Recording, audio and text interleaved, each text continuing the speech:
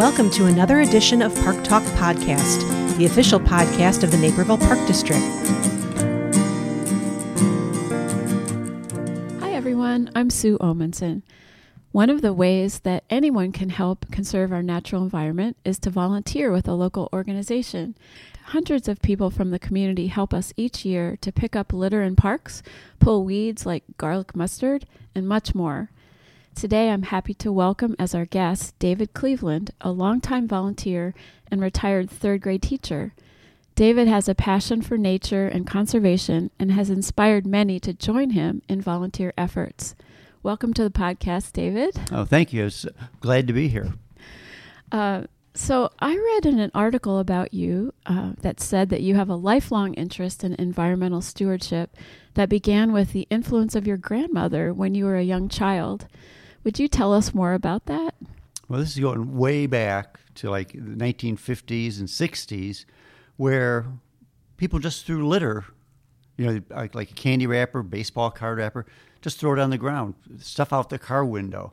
And my grandmother would never throw any litter away, little candy wrapper. She'd stick them in her pocket. And I thought that was so amazing. And she was into gardening and taking care of the shrubberies around the house. We were lucky enough to live with her in Lombard. And, that early influence, carries on till today. Well, I think that's true. And in the Park District, we have a nature preschool. And families have said that the kids come home with habits that they learned in preschool to get the whole family involved in environmental stewardship. How has that commitment to caring for the environment continued into your adulthood?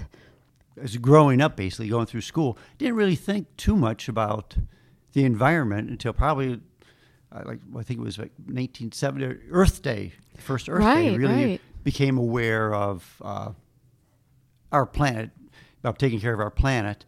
And then when I started at Elmwood School back in 74, a few years after that, right here where we're sitting, this was the recycling center for Naperville. Really? I didn't know that. And every Saturday, they had bins out where the parking lot is for glass, paper, plastics, different colored glass, and different organizations like the teachers or different churches, service groups would man the drop-off, and people would bring their aluminum cans in, newspapers, and we'd throw them into these bins to be recycled.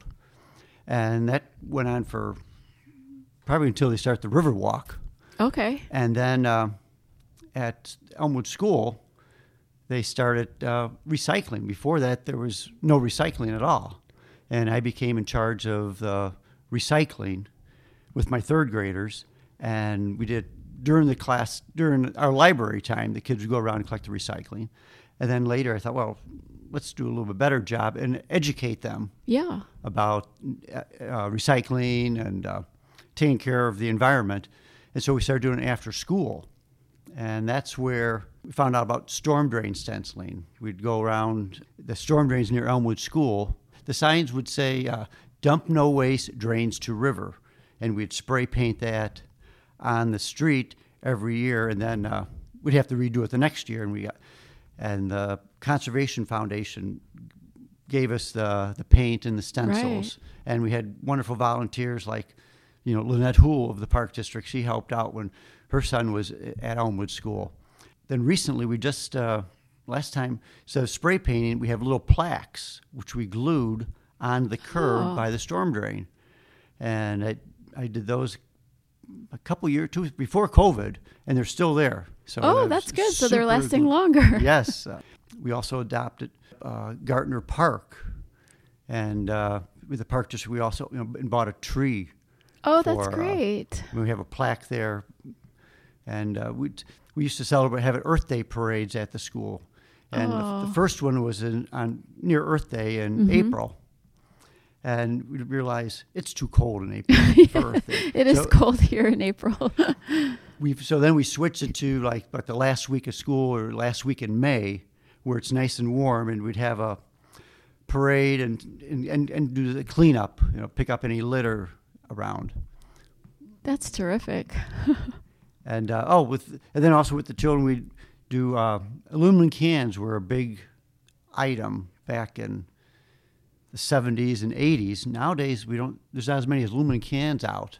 Everybody's going to plastic bottles. Right. There are a lot of plastic bottles, yeah. But we won, came in third place in the DuPage County aluminum can recycling contest, and we received 100 Cub tickets. Oh, my goodness. This was before the Cubs were good. There'd be no way they'd give us 100 Cub tickets anymore. So that would be a very valuable prize. Oh my goodness, yes. Yeah, it was hard to give back then. It was even hard to find. 25 students. Okay, who wants the Cub tickets?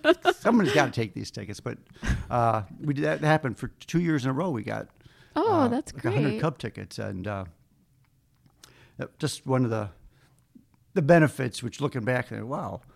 And then, but then we use that money to purchase rainforest acres and made the students aware of that we were helping worldwide, and also we adopted some coral reef acres. Really? Wow. Children hopefully learned about their influence, worldwide, not just here in Naperville.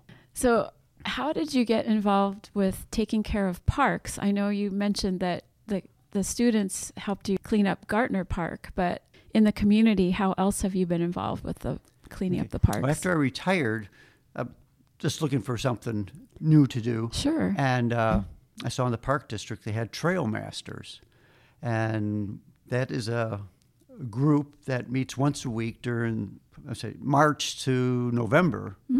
And we removed invasive plants from the Riverwalk from behind the VFW all the way to Jefferson. Oh, yes. Dig up honeysuckle and buckthorn. That's hard work. That was very hard work. And luckily, Tiffany, who was in charge of our group, made a nice variety. So we'd work hard and then have some easy time, and we'd take breaks because our group was mature adult. Well, I've seen the results of that. All the native plants that are growing now because those invasives have been removed. Right. It looks beautiful as you couldn't see the bridge as you're going along up towards Jefferson, and now you can see it. So it's a better view, and then the native plants look much better than the invasive ones. There are a lot of flowers blooming. Oh yeah, so that was one of the benefits of being a trail master. Tiffany would know all the plants. What is tell us what's this plant, what's that plant, and also what plants to avoid. There's poison ivy in Naperville, which I was shocked. I didn't think it was allowed in Naperville, but there is poison ivy there, and so learned what it looks like and also how to remove it. There are different lotions that you can get that removes the oil from your skin. So it's always good to learn new things. Yeah, that is good. And I think you've been involved with Veterans Park, too, with Kiwanis. Is that right? Yes. The Naperville Kiwanis Club has made that one of our service projects, taking care of the grounds at Veterans Park off of Gartner Road by Grace Methodist Church. And what we do, we spread mulch around the trees, make it look very nice, and remove some of the weeds, and just do a little bit of the landscaping. That's really nice. I think we call it adopting a park. Oh, yeah, adopt a park. Yeah, right. So the Kiwanis has done that for a number of years. Just another way to give back to the community, just being thankful to live in such a wonderful town as Naperville. Well, we really appreciate it. I mean, our park staff is very busy because we have 136 parks to take care of. So to be able to partner with some community service clubs is really, really nice. So you've obviously had a lot of experience with children and involving them in taking care of the environment. What advice do you have for parents and community leaders who would like to involve children in caring for the environment? Well, you have to remember that not all children will want to help. Like when we were doing recycling, collecting the blue bins at the school, some kids would say, "Oh, I don't pick up garbage. I don't do garbage." And we said, "No, this is recycling." But they still wouldn't want to do it. We didn't have 100% participation. Sure. But we would have just under probably like half That's good. We had about half the students, third grade students, doing it each year. And do it make it fun for them, and make it worthwhile that they can see a purpose. Like we would collect aluminum cans and then say, well, we're going to buy rainforest acres, or we're going to protect the reef, or we'd also share the care with Brookfield Zoo. We'd have a little contest where we'd vote which animal do we want to adopt to share the care with from Brookfield Zoo. Oh, that's a great idea. So then they had a little motivation for getting the aluminum cans. We'd take the tabs off the cans and give those to Ronald McDonald House. The plastic caps, we would take off the plastic water bottles and some maybe juice bottles, and I'd take those caps to the Children's Museum. And I'd ask the students, how many people have been to the Children's Museum? And have you seen these caps? Oh, yes, we have. Oh, then they tied in. Then they'd have a purpose for doing that. And if the parents are involved, like when we did the storm drain stenciling or picking up along Gartner Road, having the moms and dads out there working with them, doing it with them, enjoying it with them, I think that becomes like a lifelong experience that, I did this with my mom. Now they become moms and they'll be doing it with their children. That's really helpful. Thanks for sharing that. And you mentioned like tying in nature and taking care of the earth with something fun or interesting. And I know for you, I also read in that article that you love running, like long distance running and experiencing nature that way. Would you tell us a few of some of your favorite running experiences in the outdoors? Oh, yes. Well, every Saturday since like 2003, we would run from Our Savior's Church on Washington down to the Riverwalk. And then we'd run along the Riverwalk to Jefferson. And several years I was able to point out, Trail Masters, I pulled those. We cleared this area here. Look how nice that looks. And that was fun seeing the change. Just each season has the Riverwalk changes the forest there. That if you can't see anything because there's so many plants till it's just covered with snow. And then from Jefferson all the way McDowell Woods, there's a wonderful trail along the river. Yes, there is. It's beautiful. I like to, when it's bad weather or windy, run along the DuPage River Trail. Yes. From Gartner Road all the way down to Knocknolls Park. That's a great. But from running, I was able to go to Australia and ran the Great Barrier Reef Trail. Oh, my goodness. Wow. Right next to it, we ran through the marathon on the hills by Port Douglas, which is right next to the Great Barrier Reef. And then later on, we got to go snorkeling. Oh, how fun. In the Great Barrier Reef. And I've also done Pikes Peak Marathon. And I thought, well, this is a person who wrote America the Beautiful, climbed Pikes Peak. So I was able to run with a group of people up the trail to do a marathon at Pikes Peak, half marathon up, half marathon down. And it was just gorgeous as you're going up there. All of a sudden you see the fruited plain through the trees as you get higher up and seeing the mountains. It was just a great experience.